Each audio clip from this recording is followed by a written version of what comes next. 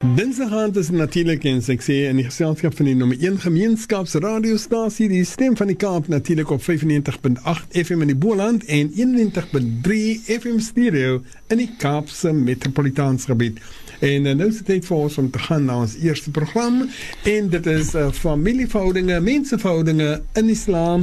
En dit is met die geëerde imam Faik Bassedien. Imam, salam alaikum. Wa alaikum salam wa rahmatullahi ta'ala wa barakatuh, Yusuf. Hoe gaan het vanavond? Alhamdulillah, lekker bij te komen, Yusuf. Lang laas gezien. Lang laas gezien, 2 weken laas. Ja, alhamdulillah. Alhamdulillah. Maar ze is weer terug. Eerst natuurlijk ook voor je zeggen, slamat voor de 10e Muharram. Ja, alhamdulillah. Inshallah. En natuurlijk vanavond ons weer saam. En die eerste gedeelte van ons programma is wanneer u nasiha gee. En dan die tweede gedeelte is wanneer u dan kyk na van die sms'e wat ingestuur is, waar ons dan gaan die sms'e lees. Nou, voor verlede week het ons die Gatam gehad, so daar was nie 'n program nie, so as daar mense sms'e gestuur het, wel ongelukkig, daar was nie 'n program nie, so die sms'e, enige sms'e wat die verlede week gestuur het, moet iemand nou wees vir die week, inshallah. Maar 2 weke terug se sms'e, daar was 'n paar wat oorgebly het, en natuurlijk, die kan ons net so weggooi nie. So inshallah, ek sal daar begin, en dan verder gaan met finansen. So, diegene wat vrae het, kan nou solang al die vrae stuur, 47913, 47913, that's the SMS line, and of course, later on, that is when Imam Faik Bassedien will then answer your questions, inshallah. Maar voor nou, is het dat ons eerst gaan luister naar die nasiha. En vanavond, Imam, waarvan praat u met ons? A'udhu billahi minash shaitanir rajim. Bismillahirrahmanirrahim. Alhamdulillah rabbil alamin. والصلاة والسلام على أشرف المرسلين سيدنا ونبينا مولانا محمد وعلى آله وأصحابه أجمعين. ربي اشرح لي صدري ويسر لي أمري واحلل عقدة من لساني يفقهوا قولي. اللهم لا علم لنا إلا ما علمتنا إنك أنت العليم الحكيم. السلام عليكم ورحمة الله تعالى وبركاته. عليكم السلام ورحمة الله وبركاته. Ja, beteesef, alhamdulillah, ons is, soos beteesef gesê het, in die nuwe maand of die nuwe jaar wat ons in is.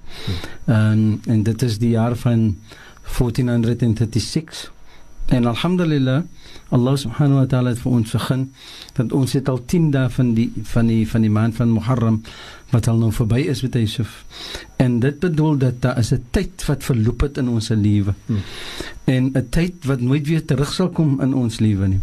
'n tyd wat ons gespandeer het, 'n jaar wat verby is, wat ons gespandeer het met sekere ietsie wat ons gedoen het, want ons vandag nogal kan sit en miskien recollect, soos ons sal sê, ons kan nou stok vat en wat ons gedoen het oor die jaar wat verloop is, en ons kan mooi noukeurig kyk na elke iets, het ons achievements, ons difficulties, ons challenges, en almal die ietsie wat ons deurgemaak het vir die jaar, en ons kan onsself miskien, soos hulle sê, gesab hou, ons kan self rekening hou met ons self, en sê, wat en hoeveel, en wat 'n stadium met ons uitgekom by die einde van die jaar.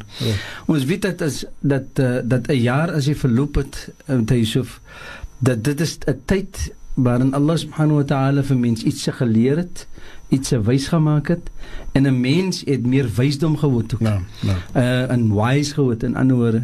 Sy wysdom het 'n bietjie verbeter, vergroter, en ook dat sy insig in iets is spesifiek verskillend as wat het gewees het aan die verlede jaar.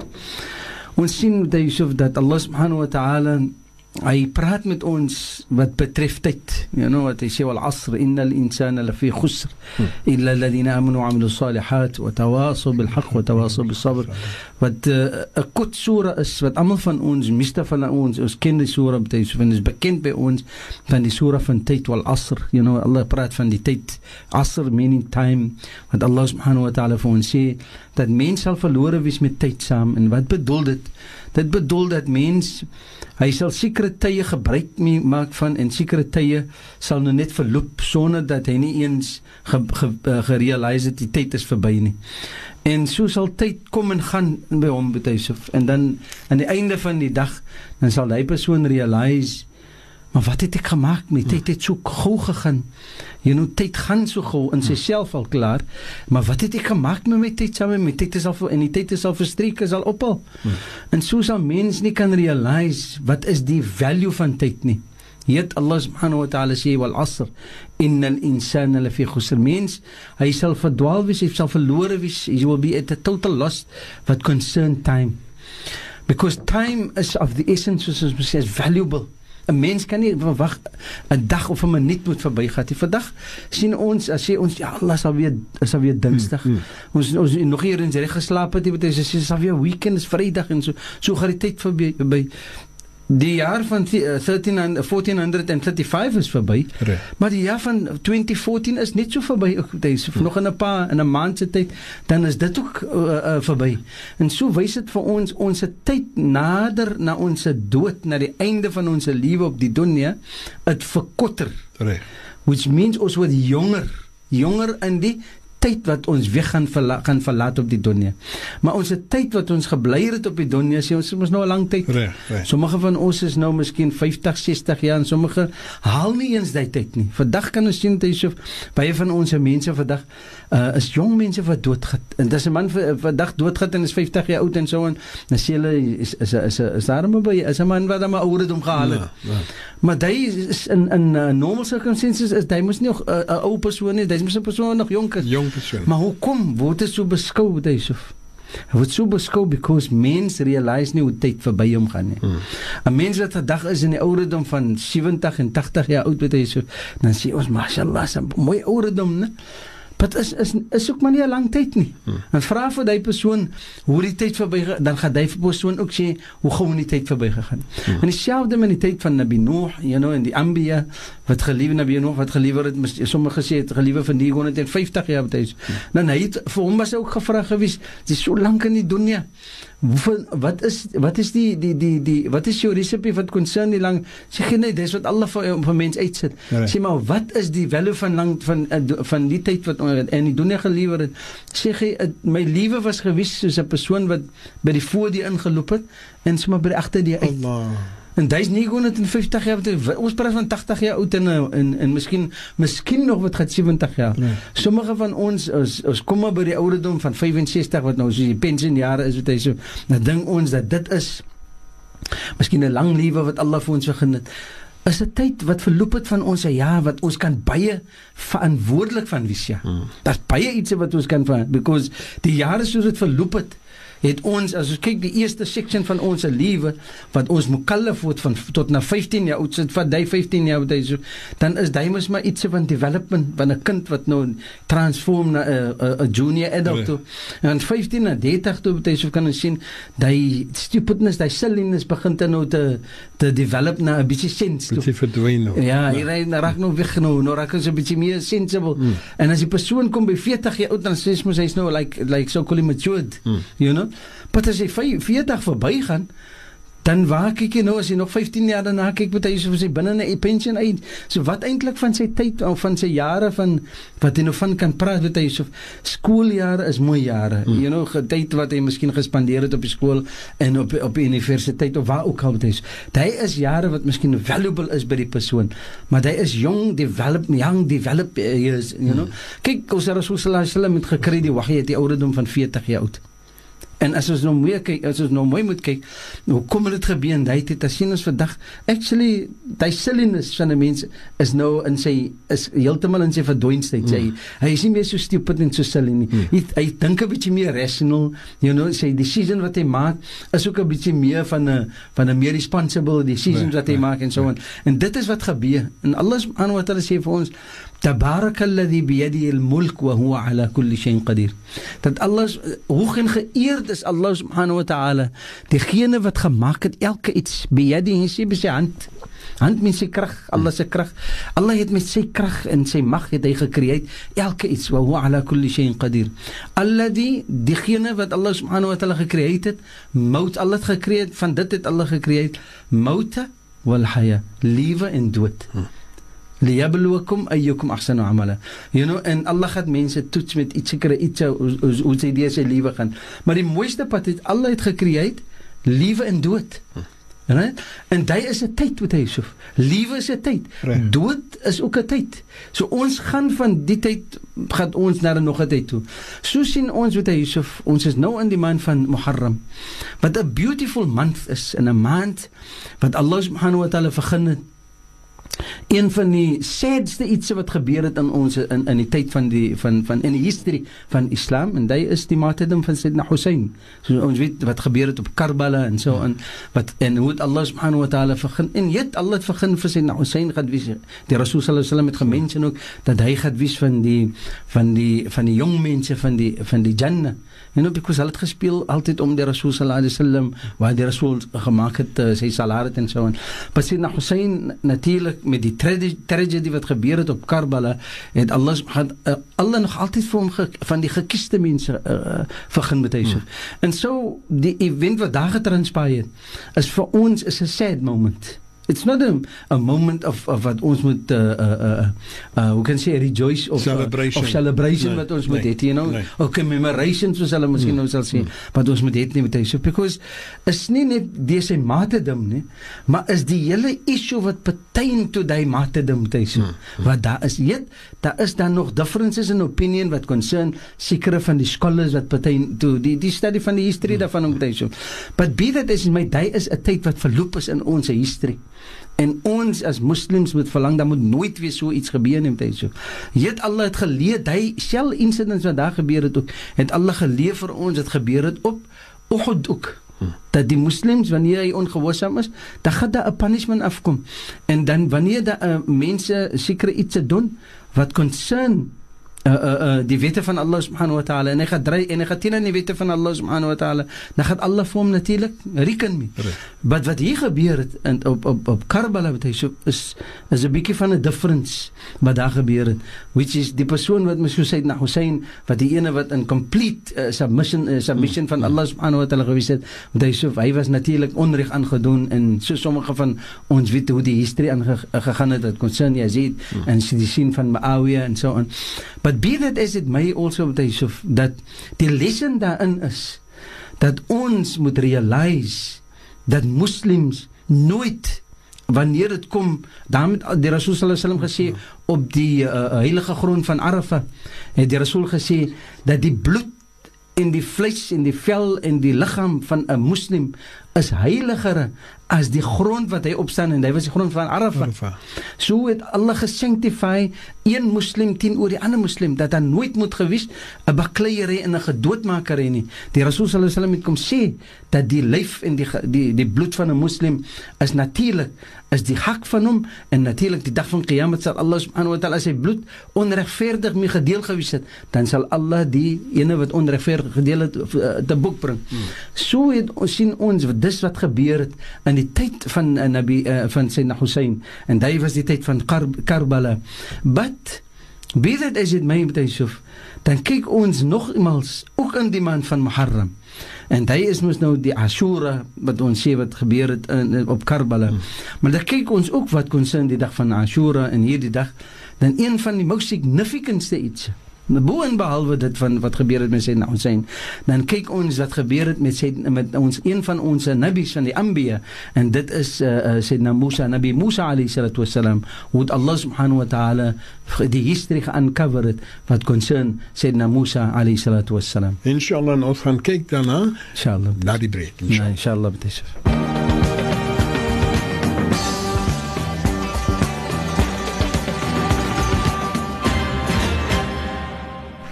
Terug saam met hier natuurlijk met mensenverhoudingen en familieverhoudingen in islam met die eerder imam van Iqbasdien, die imam van die Heide van Masjid. Imam, ek gesê dan nou, in hierdie maand is daar dan ook geopenbaar die geskiedenis van Nabi Musa alayhi salatu wassalam. Allahumma salli ala Sayyidina Muhammad wa ala Sayyidina Muhammad wa ashabihi barik wa sallam. Yes, met Yusuf, dit is een van die significant iets wat ons weet moes, dat Nabi Musa het 'n lang trail gehad met Yusuf, which means sy experiences wat hy gehad het met Bani Israel, en dit it's a long journey gewees. En yet Allah subhanahu wa ta'ala het vir hom begin, dat hy moet wees van diegene wat vir hulle, in fact, hy was die ene wat vir hulle gelei het. Nabi Musa natuurlijk het mos groot geword in die paleis van Firaun. en ons weet dat sommige van die ulama sê dat die woord Musa, die naam Musa, dat Mu means water. Mu means water. En soos ek het verstaan is in die Hebrew taal, wat hy so Mu means water, means water, en Sa means a tree, which means dat hy was gevind moes onder die boom in die krib in die water en so, en was Nabi Musa moes gevind en so, en sommige sê dis die meaning daarvan en so, en but Allah weet beter, but die meer feit is dat hy was gevind daar, en hy was gevind gewees deur die servants van die vrou van Firaun, en sy natuurlik het Allah subhanahu wa ta'ala gesit die liefde daarin vir die kind, toe sy die kind sien en so, which gewees Nabi Musa, waar Firaun gesê het dat, because hy het 'n droom gehad. Sommige van die ulama bring op, hy het 'n droom gehad. That's difference van opinions that concern die rede hoekom hy die kinders doodgemaak het, weet hy so. Maar die een rede was because hy het 'n droom gehad, en daar gaan wees 'n persoon wat gaan kom uit Bani Israel, wat vir hom gaan doodmaak, wat vir Firaun gaan doodmaak. En toe voel hy threatened about that, weet hy so. En toe realize hy, but kyk, nee man, wat ek hier moet maak is, die beste ding is, en ook, dat Bani Israel word al sterker, hulle groei al meer van familie, soos hulle by mekaar kom, groei hulle al sterker, en die nation word al sterker, weet hy so. Toe wat gebeur is, toe sê Firaun, die kinders moet allemaal doodgemaak word. Allemaal die jong boys, babykinders moet doodgemaak word. En van die groot mens, die mens was gesit in slavery en so, en sommige mens het tasks gehad wat hulle moet doen, wat hulle ook doodgaan, soos die pyramids het hulle gebouw, wat difficult gewees het, en so Bani Israel was in 'n baie stress gewees. But at that point in time, wat Nabi Musa gebore gewees het, tot Allah subhanahu wa ta'ala vergun dat hy nou kom in die hande van Firaun se vrou, en sy natuurlik het gehad die gevoelendheid vir die kind, en sy die kind in sy dinges ingevat, but sy het vir Firaun eintlik geoorwen om vir Musa, vir Nabi Musa alayhi salatu wasalam te bly hou. But die beauty daarvan is ook, dat Nabi Musa alayhi salatu wasalam te Yusuf, was hy eintlik groot gemaak deur Firaun nie. Hy was groot gemaak deur sy eie moeder. Soos die storie van Nabi Musa gaan, dat Nabi Musa alayhi salatu wasalam is 'n kind wat baie compassionate gewees het en so, en 'n baie stillerige kind gewees. But Allah subhanahu wa ta'ala het vergun dat hy nou markeer het nou persoon wat nou vir hom moet melk gee. En daar was vrouens wat geoffer het, natuurlik is die geld is mos groot nou. Is mos nou Firaun se kind, en is Firaun se vrou wat mos nou die kind het, en nou automatically Firaun claim mos nou die dinges, die ore en van ownership van hy kind. Ja, die baaskap van hy kind. So wat gebeur nou gaan die vrouens wat nou kan melk gee vir hom, as hy kan drink aan die vrou, dan gaan sy mos baie geld kan kry. En dis mos armoede was mos grootheid het met hy. So wat gebeur? Toe gee Allah subhanahu wa ta'ala dat die vrouens wat kom Nabi Musa vind nie die soetheid in die melk van die dinge is nie. En so sê Nabi Musa, nou die persoon wat gekry het van Nabi Musa, toe was een van, en sommige van die scholars sê dat het was Nabi Musa se suster, wat gewees het by die mansie toe hy daarin gewees het. En hulle het vir haar laat roep en vir haar gevra, wie is, die kind moet gevoer word, en hulle was bang gewees om te sê, wie is die moeder van die kind, because hulle sal die moeder ook dood maak. Toe sê die suster van Nabi Musa, dat daar is 'n vrou wat sê van wie se melk baie soet is, enige kind sal drink van haar. Toe sê hulle dat haal die vrou. Is mos nou peasant, toe laat hulle Nabi Musa se moeder eintlik. Toe kom Nabi Musa se moeder en immediately hy moes gedrink aan haar. En so het sy gebly in die paleis, because sy het nog gehoor, nou amper soos nou, een van die helpers van Firaun se vrou, so dat Nabi Musa kan genis word in die paleis. Nabi Musa was genis in die paleis. Nabi Musa het groot geword met die sien van Firaun ook, en so het die tyd gekom dat Nabi Musa, Allah vir hom nog die incentive gee, en die idee gee dat hy is nie van hulle nie. En Allah het natuurlik vir hulle twee, vir Musa en Firaun gedifferentieer between die twee. Daar's baie iets wat gebeur het in die lewe van Firaun ook, so. Because nou het Musa nog gedeclare dat nee, hy kan nie die verkeerigheid van die slavery en allemaal die iets wat hulle by die Israel treat. Hy kan nie dit vat nie, en so Nabi Musa natuurlik uit die palace het gegaan. En toe begin hy nou 'n rebel te word wat Firaun concern. En toe na Firaun nou eintlik die enemy van Nabi Musa eintlik die enemy van Firaun geword. But be that as it may, die hele history wat hy so lei vir ons uit, die trials and tribulations en die challenges wat Nabi Musa alayhi salatu wasalam deurgemaak het. Het was nie gemaklik gewees. Het was 'n difficult task wat Nabi Musa alayhi salatu, but yet hy was under the protection van Allah subhanahu wa ta'ala until Allah vir hom geroep het op met Yusuf. En Allah subhanahu wa ta'ala sê dat Allah subhanahu wa ta'ala wa idh wa'adna Musa 40 laylatan thumma ittakhadhtum al-'ijla min ba'dihi wa antum zalimun. Allah subhanahu wa ta'ala eintlik van Nabi Musa geroep na Turi Sinin, na die Mount Sinai, het Allah vir hom geroep eintlik vir 30 dae en het gepoas in hy 30 dae. En ek dink ons het gemention daarvan met Yusuf dat hy 30 was, daar was hy daarvan van Dhul Qaida. En tot Allah het geëxtend vir hom, because hy het nog gekry die tablet of al die information wat hy moet terugbring na sy mense toe. Because kyk, Allah het ons vir hulle gehelp nou. Allah het vir hulle gesê Allah het vir hulle deur die see gebring. You know, voordat Allah vir Nabi Musa roep na Turi Sinin, het Allah mos vir hulle gesê, Allah het vir hulle gesê dat wa idh faraqna bikum al-bahra fa anjaynakum, die see het opgegaan. Vandag is daar scientist wat is Russian scientist wat hulle is mathematicians wat kom uitwerk het dat die is possible wat gebeur het daar. It's scientifically possible.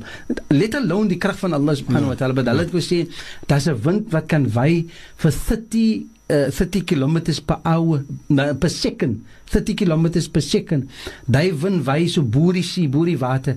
Die depth wat die water is wat concern die valley wat Nabi Musa gekros het met Yusuf. Oor die see. Hy sê as die waai heel vir 24 hours, dan gaan dit opdroog. Die wind. Maar wie se krag is in die wind? Is mos die krag van Allah. En Allah het most probably was dit wat gebeur het, maar hoe het Allah dat opgaan? Allah sê wa idh faraqna bikum al-bahra, dat Allah het vir Nabi Musa georder om sy stok te vat. En dat hy om die see te slat met die stok saam. En so het Allah gesê dat die see het opgaan. En Nabi Musa alayhi salatu wasalam het daardeur gegaan. Bikum al-bahra fa anjaynakum wa aghraqna ala Firaun. En Allah subhanahu wa ta'ala het gegee dat Bani Israel en Nabi Musa deur die see gegaan. Hulle het op die ander kant kom van die see, want hulle kom aan die ander kant, het Allah nie vir hulle gesê hulle moet aanloop nie. Allah het vir hulle gesê staan en kyk wat gebeur nou. Toe het Allah verdrink Firaun en sy ala, sy mense wat vir hom, wat geagter Nabi Musa gewees het, wat nou in pursuit gewees het van Nabi Musa. So het Allah vir hulle gesê, die lesson daaruit is met Yusuf, as jy die confidence het in Allah, as ons as mens wat lewe in die dunia, ons met families, whatever, never mind die difficulty wat jy deurgaan. Nabi Musa die swaarigheid van die desert, Nabi Musa deurgegaan. En kyk wat het gebeur ook met Yusuf. Allah subhanahu wa ta'ala het begin, dat Nabi Musa het daar deurgegaan, is 'n favour wat Allah in hulle gedoen het.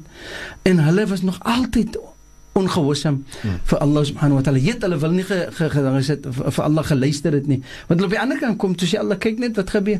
Toe sien hulle hoe verdrink Firaun. Wa antum tanzurun thumma ba'athna min ba'di mautikum.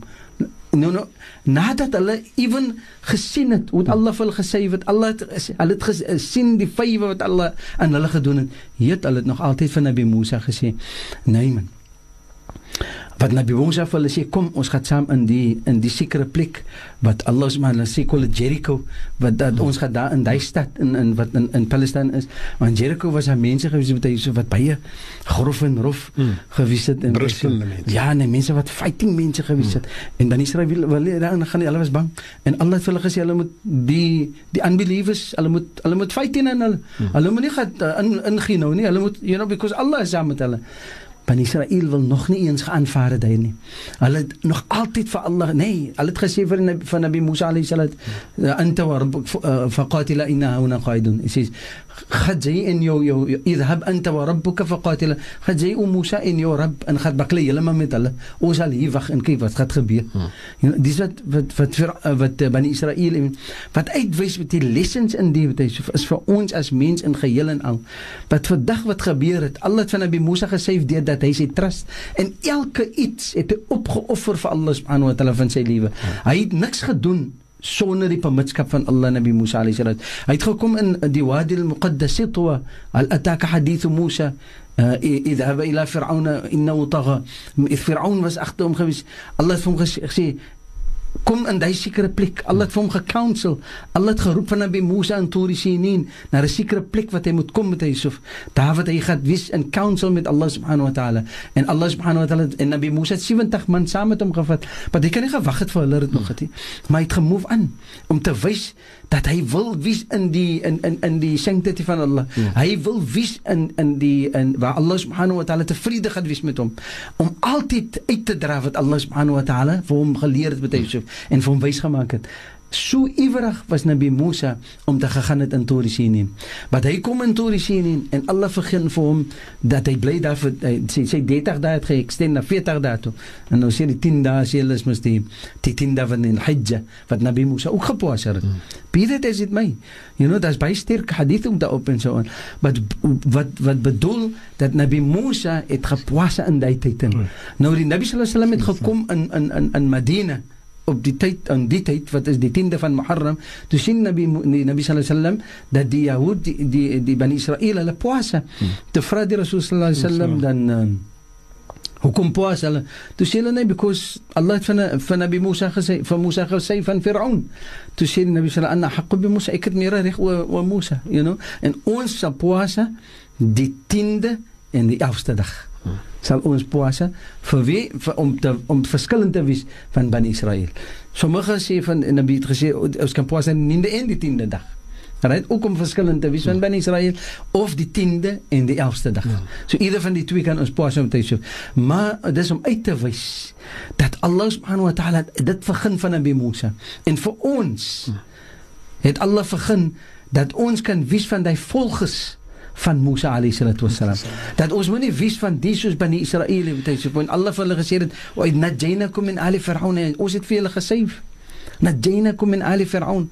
Yasumunakum su'al adab. Julle het die Bani Israel het die swaarste van iets oor gekom met Yusuf. En van die swaarste iets is su'al adab yudhabbihuna abanakum. Dat Fir'aun met Yusuf het hulle geslote. Nou die woord dhabaha means om te slote. And sometimes it means, sommige van die ulama bring op dhabbah yudhabbihu. Die woord dhabaha, daar shadda op die ba is dhabaha met Yusuf. Wys uit dat even hulle die kop afgesny. Dit is Fir'aun gedoen. En Firaun was merciless met Yusuf. Why? Because hy was bang Bani Israel gaat alles oorvat. Hy was bang Bani Israel, die persoon wat hy van gedroom het, gaat vir hom doodmaak. En dit was die kind wat in sy eie palace groot geword het. Nabi Musa alayhi salatu wasalam as die ene wat vir hom gaat kom leer en kom wys wat alles in belief is. Hy wil mos dit hy gaan aanvaar het. Wys dit uit met Yusuf dat die tyd van Muharram die beste, kyk, sommige van ons maak miskien ons geld skoon en sulke iets, wat ons sal sê, ons gee ons zakka en sulke iets. Maar as ons net in memory moet hou, wat het Nabi Musa alayhi salatu wasalam alles deur gegaan. En toen Allah subhanahu wa ta'ala vir hom sê, hulle moet gat in die valley, wat ons miskien die valley van Jericho en so on, en Bani Israel wil nie gegaan het nie met Yusuf. Toe Allah even vir hulle, kyk, even tot dan wil hulle nie vir Allah geobeer het nie. Tot Allah vir hulle gesê, daar in die case is, dan gaat hulle nie daar ente nie. En vir 40 jaar het hulle nie geënt en het hulle gedwaal in die desert in met Yusuf. Wat hulle nie plek gehet het om te gaan. Is dit die periode wat hulle verdwaal was? Ja, dit is die periode van Bani Israel. Nou met Yusuf, en as ons moet kyk van Bani Israel, is 'n groot legacy. Het kom van Nabi Yaqub, soos ons sê, die sien van Nabi Ibrahim alayhi salatu wassalam, die 12 scenes daarvan verreg af, die Ambiyas, Nabi Yusuf, Nabi Sulaiman, allemaal die Ambiya, Nabi Isa, Nabi Musa, Nabi Harun, you know, allemaal van hulle betekent ze val in die categorie, dan daarvan sprout daar ook uit, hulle lineage ook betekent, wat uitwijs dat Bani Israel is een baie groot particular in die history van mens, is Bani Israel, en speciaal van die Ambiya, dat is niet één Arab Nabi, en dat is Nabi Muhammad sallallahu alaihi wasallam, allemaal die anders kom van die afstand van Nabi Ibrahim alayhi salatu wasalam tot na Nabi Ismail. Nabi Ismail is ook van die lineage, van die Yahudi lineage, Bani Israel lineage. En so kom het na Nabi Muhammad sallallahu alaihi wasallam is van die offspring van Ismail, wat is mos nou in Saudi-Arabië gekom het, you know, die Arabse lineage. But be that as it may, wys vir ons uit met Yusuf, dat die lessons van Nabi Musa was baie groot. En dis is hoekom Allah subhanahu wa ta'ala vir ons leer, dat die dien het Allah gestuur in die flexibility. Kyk wat gebeur het met hulle. But you don't have to live like them. You don't have to accept the way that they have lived.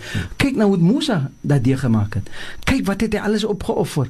Kyk hoe naby aan die dood was Musa alayhi salatu wasalam. Dan is mos die history van Nabi Khidr alayhi salatu wasalam wat concern Nabi Musa.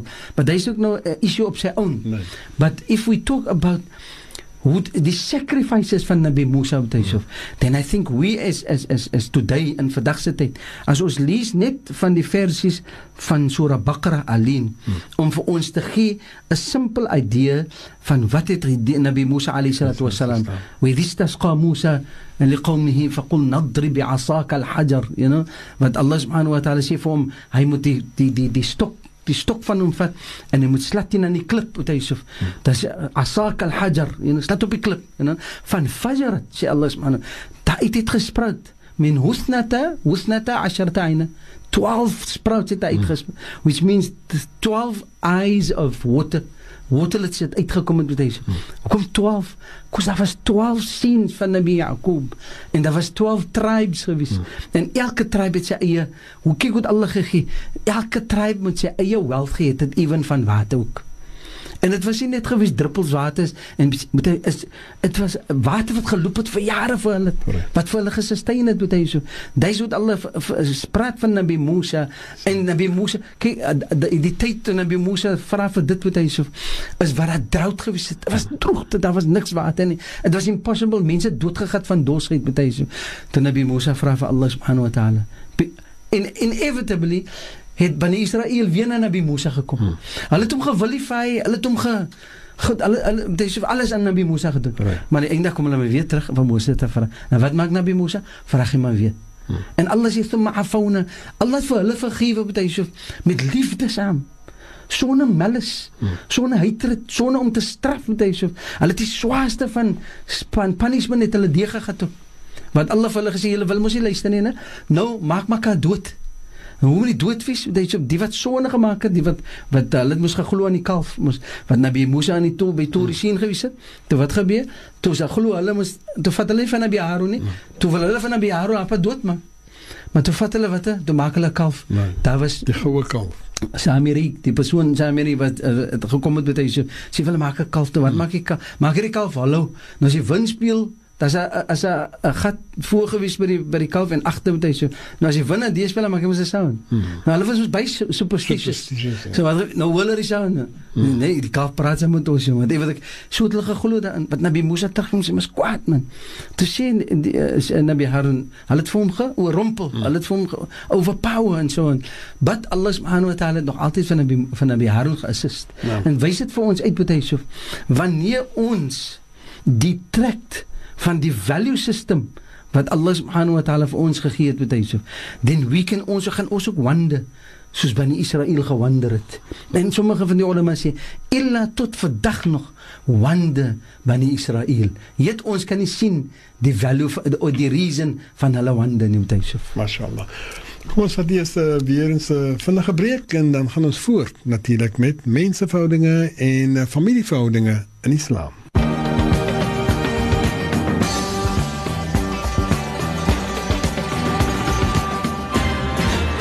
Terug saam met hier natuurlijk met die geëerde imam Faik Basseddin. Ons praat van mensenverhoudinge en familieverhoudinge in Islam. En soos hoor, vanavond praat imam met ons van 10de Muharram. Allahumma salli ala Sayyidina Muhammad wa ala ali Sayyidina Muhammad wa sahbihi wa barik wa sallim. Yes, met Yusuf, soos ons nog wat duidelik en gepraat het van die history van Nabi Musa alayhi salatu wasalam. It's a baie deep and profound history. It's a history wat 'n mens sal daar en maande kan vat om regtig te scrutinize en deur te gaan. Maar net om vir ons bietjie informasie te gee van hoe Nabi Musa alayhi salatu wasalam vir Allah gedien het. En dit is baie important in ons daglikse lewe. As ons wil hou 'n verhouding met mens en ons wil 'n verhouding hou met families en ons wil natuurlik 'n verhouding hê op so 'n manier dat ons kan bly saam met mens. Dan natuurlijk moet Yusuf moet daar wees 'n value system in plek. Dan moet 'n sekere geaard en manier van lewe wees wat ons moet fulfill en complete. as ons, nou kyk, Nabi Musa was een van die Anbiya van Allah. Ons Nabi Isa alayhi salatu wassalam was een van die Nabis van Allah subhanahu wa ta'ala. En ons geliefde Rasul sallallahu alayhi wasallam, hy is ook een van Allah se geliefde. Het wys vir ons uit met Yusuf, hulle het gekom met 'n koude vlyf. Nabi Musa het gekom van Turi Sinin met 'n koude, hy het gekom met ons sal sê mos nou die 10 commandments, né? So, ja, daai is die tablet mos, né? Hy het gekom met dit. Hy het kom leer vir Bani Israel. En die wat die volgelinge is van Bani Israel, Allah subhanahu wa ta'ala het vir hulle gewys met Yusuf. Die system wat Allah gedevise het en gecreate het vir Bani Israel, het Allah vir hulle gewys natuurlik. Dit is die manier hoe hulle moet lewe. Onze geliefde Rasul het ook gekom. En Allah sê, in die tyd toe Allah gewys het vir Mohammed sallallahu alaihi wasallam in 'n vision, in 'n sight wat hy gesien het, beyond mense sight, 'n vision met hy wat hy inkom in Makkah, toe hy oorvat Makkah, toe sê Allah vir hom, "Walladhi arsala rasulahu bil huda wa din al-haq." Dat dit is Mohammed. Mohammed sallallahu alaihi wasallam het ingekom, het gekry van Allah subhanahu wa ta'ala die dinul haq, die dien wat die waarheid is. Right? "Walladhi arsala rasulahu bil huda wa din al-haq." ليظهره على الدين كله.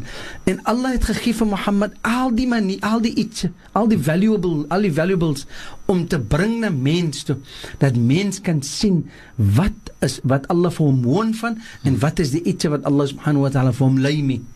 En 'n simpel iets, Allah sê wa may yabtaghi ghayra al-islami dinan fala yuqbal min. Daar is enige iets other than die wat Islam is. Other than wat die haq is wat Mohammed sallallahu alaihi wasallam gekom het. Enig iets other than that, Allah subhanahu wa ta'ala sê die nie. Nou as ons kyk wat Yusuf, David Mohammed sallallahu alaihi wasallam mee gekom het, wat Bani Israel gekry het van Nabi Musa, wat die Christene gekry het van Nabi Isa, is all in conjunction, het allemaal lei op na Mohammed sallallahu alaihi wasallam. Elke iets van dit het 'n connection met mekaar. Wat vir ons uitwys met Yusuf.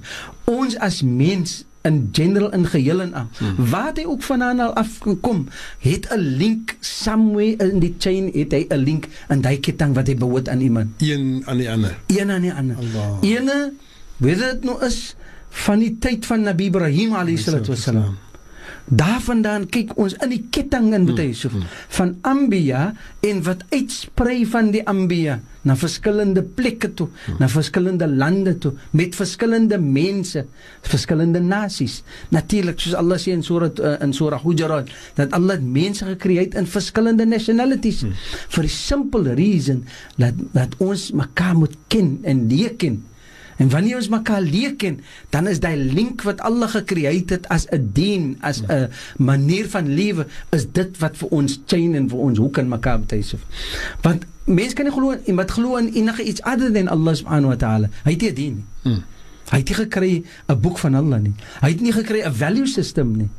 Wat hy gekry het, wat natuurlik is wat hy self opgemaak het. As ons kyk wat die popgeloos geëet het, wat die pagan Arabs, wat hulle ingeglo het met hy so.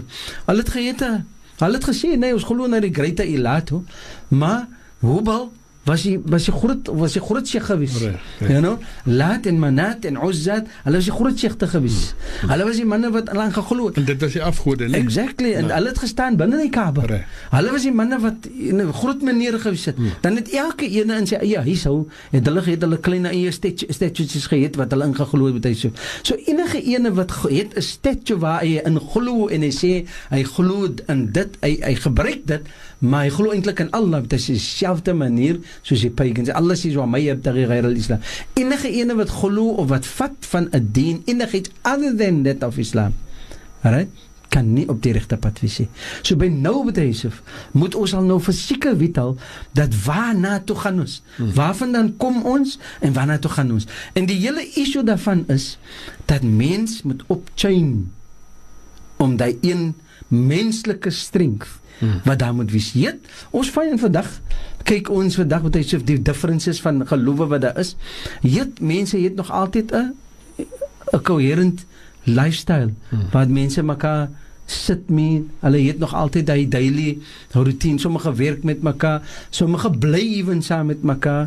Daar is verskillende iets wat mense connect. Is dit die coexistence? Die coexistence, so, as jy kyk miskien wat konsent trou in Islam. 'n vrou wat die moslim is, met Yusuf, en sy wil trou met 'n man wat moslim is. Dan kyk ons, dan hoekom gee die wet hy reg vir om te trou met die man is? Because hulle kan coexist. Daar is nie, die man is mos die ene wat Allah subhanahu wa ta'ala begin het om te wees diegene wat moet sorg vir die vrou. En die kinders moet hulle geleerdheid kry van die man. Die man moet die guide wees, die man moet die persoon wees wat vir hulle die opvoeding gee en wat die stability bring in die familie. Die vrou is die queen van 'n domein. Dit is al wat sy is. Daarom is dit nie regverdig en geregtig vir 'n moslim vrou om te trou met 'n man wat nie. Daarom het Allah subhanahu wa ta'ala sê specifically vir die, sy moet onderdanig wees vir die man. En die man sal vir haar moet educate. En wanneer toe gaan sy geeducate word?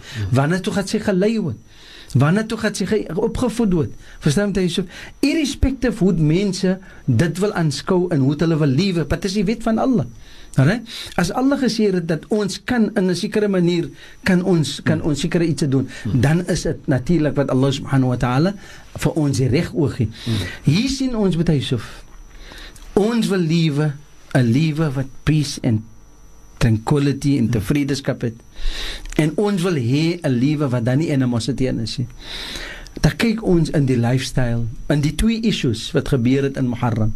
Die ene wat 'n total sadness is, wat concern ons se dien, en die ene wat 'n total happiness is, wat concern ons se dien, meaning, dat vir Nabi Musa alayhi salatu wassalam, wat Allah die freedom gewys het, van die lewe, en die benefits wat Allah vir Bani Israel gegee het, wys leer Allah vir ons ook, dat dis nie net vir hulle nie, dis vir ons ook. Die vrede het Allah in ons, because as dit nie die Allah vir hulle Nabi Musa vrygestel het van Firaun het nie, wat ons dan ingelink.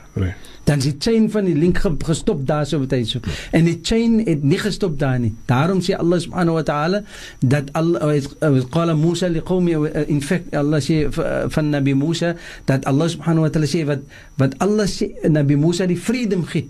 Toe gee Allah vir hom die freedom nie net vir hom en vir Bani Israel, maar vir die mense wat nog gaat volg van Nabi Musa. En Nabi Musa het uiteindelik, soos hulle sê, doodgegaan maningel in die desert, waar hulle vir 40 jaar gelewer het, Bani Israel, in dinges gewees het, verdwaal gewees het in die desert. En wat hulle sê, wat hulle sê,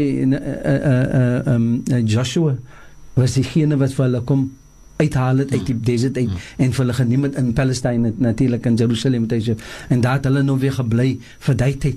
But die freedom wat Allah daar gegee het, was die freedom van belief. Nie net die freedom van die dunya nie, was die freedom van belief, dat Allah vir hulle gegee het, om te aanvaar dit wat Musa alayhi salatu wasalam gekom het meer. Wys vir ons uit met Yusuf.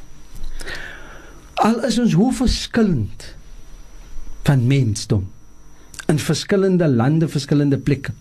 Al is ons hoe verskillend van ons wat dien concern. Want dit is Jood, wat dit is Hindu, whether dit is nog Christene, whether dit is ons as moslims. Ergens tussen dit is daar 'n link wat een met die ander een het. Ik net bevestiging by u kry. U noem nou dat Nabi Musa alayhi salam het gesterf in die tyd toe Bani Israel gedwaal het.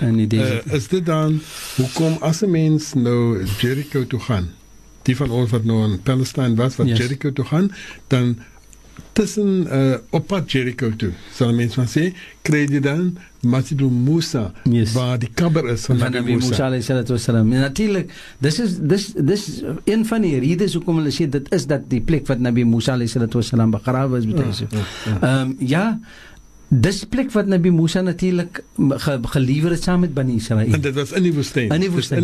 Dit was soos, you can see, even daar kan 'n mens ook sien. Die plek is 'n baie, hoe gaat 'n mens nou sê in Afrikaans, is 'n plek wat 'n baie verlate plek is. Is 'n baie verlate plek. En mens gaat in fact, even tot vandag nog, is daar nie 'n bourasie nie, is daar nie huise wat opgebou is nie, of sulke iets nie. So wys dit vir ons uit, met Yusuf, dat Nabi Musa alayhi salatu, and these are all signs. Dis almal kenmerke wat Nabi Musa deurgegaan het. As ons kyk deur die hele Palestyn, deur die hele Israel, wat het Nabi Musa alayhi salatu wasalam alles deur, dan is daar sekere plekke wat ons kan deur, even Nabi Ibrahim alayhi salatu wasalam, sekere plekke wat ons die history kan by mekaar sit, en die history van Bani Israel en die moslims it cannot be separated. It kan nie gesepareerd word van mekaar nie. Why? Because ek het die link verloor wat concern die continuity, né? Die wanneer dit aan een loop moet hy so die chain van dan gaan jy verloor wat concern die history van Nabi Musa en even die Muslims.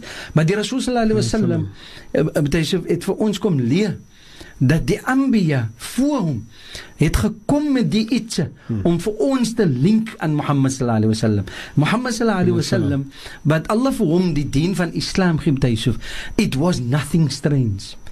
It was not even to estrange others also. Het was nie iets wat Allah gestuur het en gaat kom in die dunia, dat mens moet nou sien, nee man, wat is dit nou weer man? Het is nou weer different van ons geloof. Nee, as enige van die gelowe regverdig is en kyk in die belief system van hulle self en wat Muhammad sallallahu alaihi wasallam in al die kutubs wat ek nou soveel gelees het, wat concern die Nabi sallallahu alaihi wasallam, wat concern Bani Israel, dan die Torah, die Injil, die Bijbel, die Zabur van Nabi Dawud alaihi salatu wassalam, en allemaal die scriptures wat daar te kry is, soveel as ek gekom het met Yusuf, was daar 'n aanmerking van Muhammad sallallahu alaihi wasallam. Daar was gesê, gepraat van 'n sekere persoon wat gaat kom. In die Koran praat ons min ba'di ismu Ahmad. Agter Nabi Isa alaihi salatu wassalam, na hom gaat daar 'n persoon kom, sy naam gaan wees Ahmad. Ahmad, Muhammad is exactly dieselfde. Sommige van die ulama sê, die naam van Muhammad is die dunia se naam van die Rasul sallallahu alaihi wasallam, en hy gaat wees Ahmad in die akhirat, irrespectief wat dit gaat wees. Maar Allah het verkies om te gemention het Ahmad. Sommige mense vat weer dat heeltemal verkeerd op, om te sê, die sê die Nabi net het van iemand anders wat is Ahmad. Which is, die is totally shirk, you know. But the point that I want to make is, dat wanneer ons kyk na die links, as ons verhouding van mens in geheel en al, as families, whether it is nou persoon van watter familie, van watter denomination ook, once daar 'n coexistence is, en 'n link is wat vir ons oplink, wat concern ons geloof, dan moet daar die respecteer wees, die respect wees wat ons moet toon aan een en die ander. En as ons wil live and coexist met mens in general en 'n suksesvol maak in die lewe wat hy so, dan sal elke van die gelowe wat daar is, soos Allah subhanahu wa ta'ala praat van ja bani Israel, uzkuru ni'mati allati an'amtu alaykum wa anni faddaltukum 'ala al-'alamin, die benefits wat Allah gestuur het na hulle toe. Maar dan sê Allah ook nogal dat Allah sê dat Allah het gestuur van Ismail wa Ishaq wa Yaqub wa al-Asbat wa Isa wa Ayyub wa Yunus wa Harun, وآتينا داود زبورا. فأمل die Anbiyas wat Allah gemention het, is allemaal die Nabies wat te kry is in Bani Israel, en Allah het vir hulle gestuur om die connection te maak een met die ander. So kan jy sien, ons as Muslims ook, ons is die island van ons self nie. Ons kan nie so, ons mag nie so lewe nie, because ons het die existence met mekaar, wat afhangende hoe het ons deel met die existence. Dit is die iets wat vir ons either bring nader mekaar, of wat vir ons natuurlijk verwyder en wegneem van mekaar. Maar dit is nie die dien van Allah nie. Allah sê, die enigste tyd wat Allah nie gaat aanvaar van jou nie, wanneer jy gaan doen, enige iets aanvaar en doen, en believe in other than that wat Allah gesê het. Maar my yabtaghi ghayra al-islami dinan, fala yuqbala min. As jy enige iets wat anders as 'n dien van Islam, dan is dit nie particularly wat Allah tevrede gaat wees mee nie. En dit wys met Yusuf, dat al die gelowe van tevore, directly link na Allah subhanahu wa ta'ala se dien, en dit is die dien wat Allah sê, inna dina inda Allah al-Islam, dat die dien wat Allah verkies vir mens in vandag se lewe, is die dien natuurlijk van Islam. Mashallah, mashallah. Op daarbij een mooie noot is het dan tijd voor ons om eerst te breek vir die nuus om 10 en daarna dan is het tijd wat ons gaan na onze SMS. Amin. So, Sofie sê by shukran vir vanaand se nasiha, inshallah.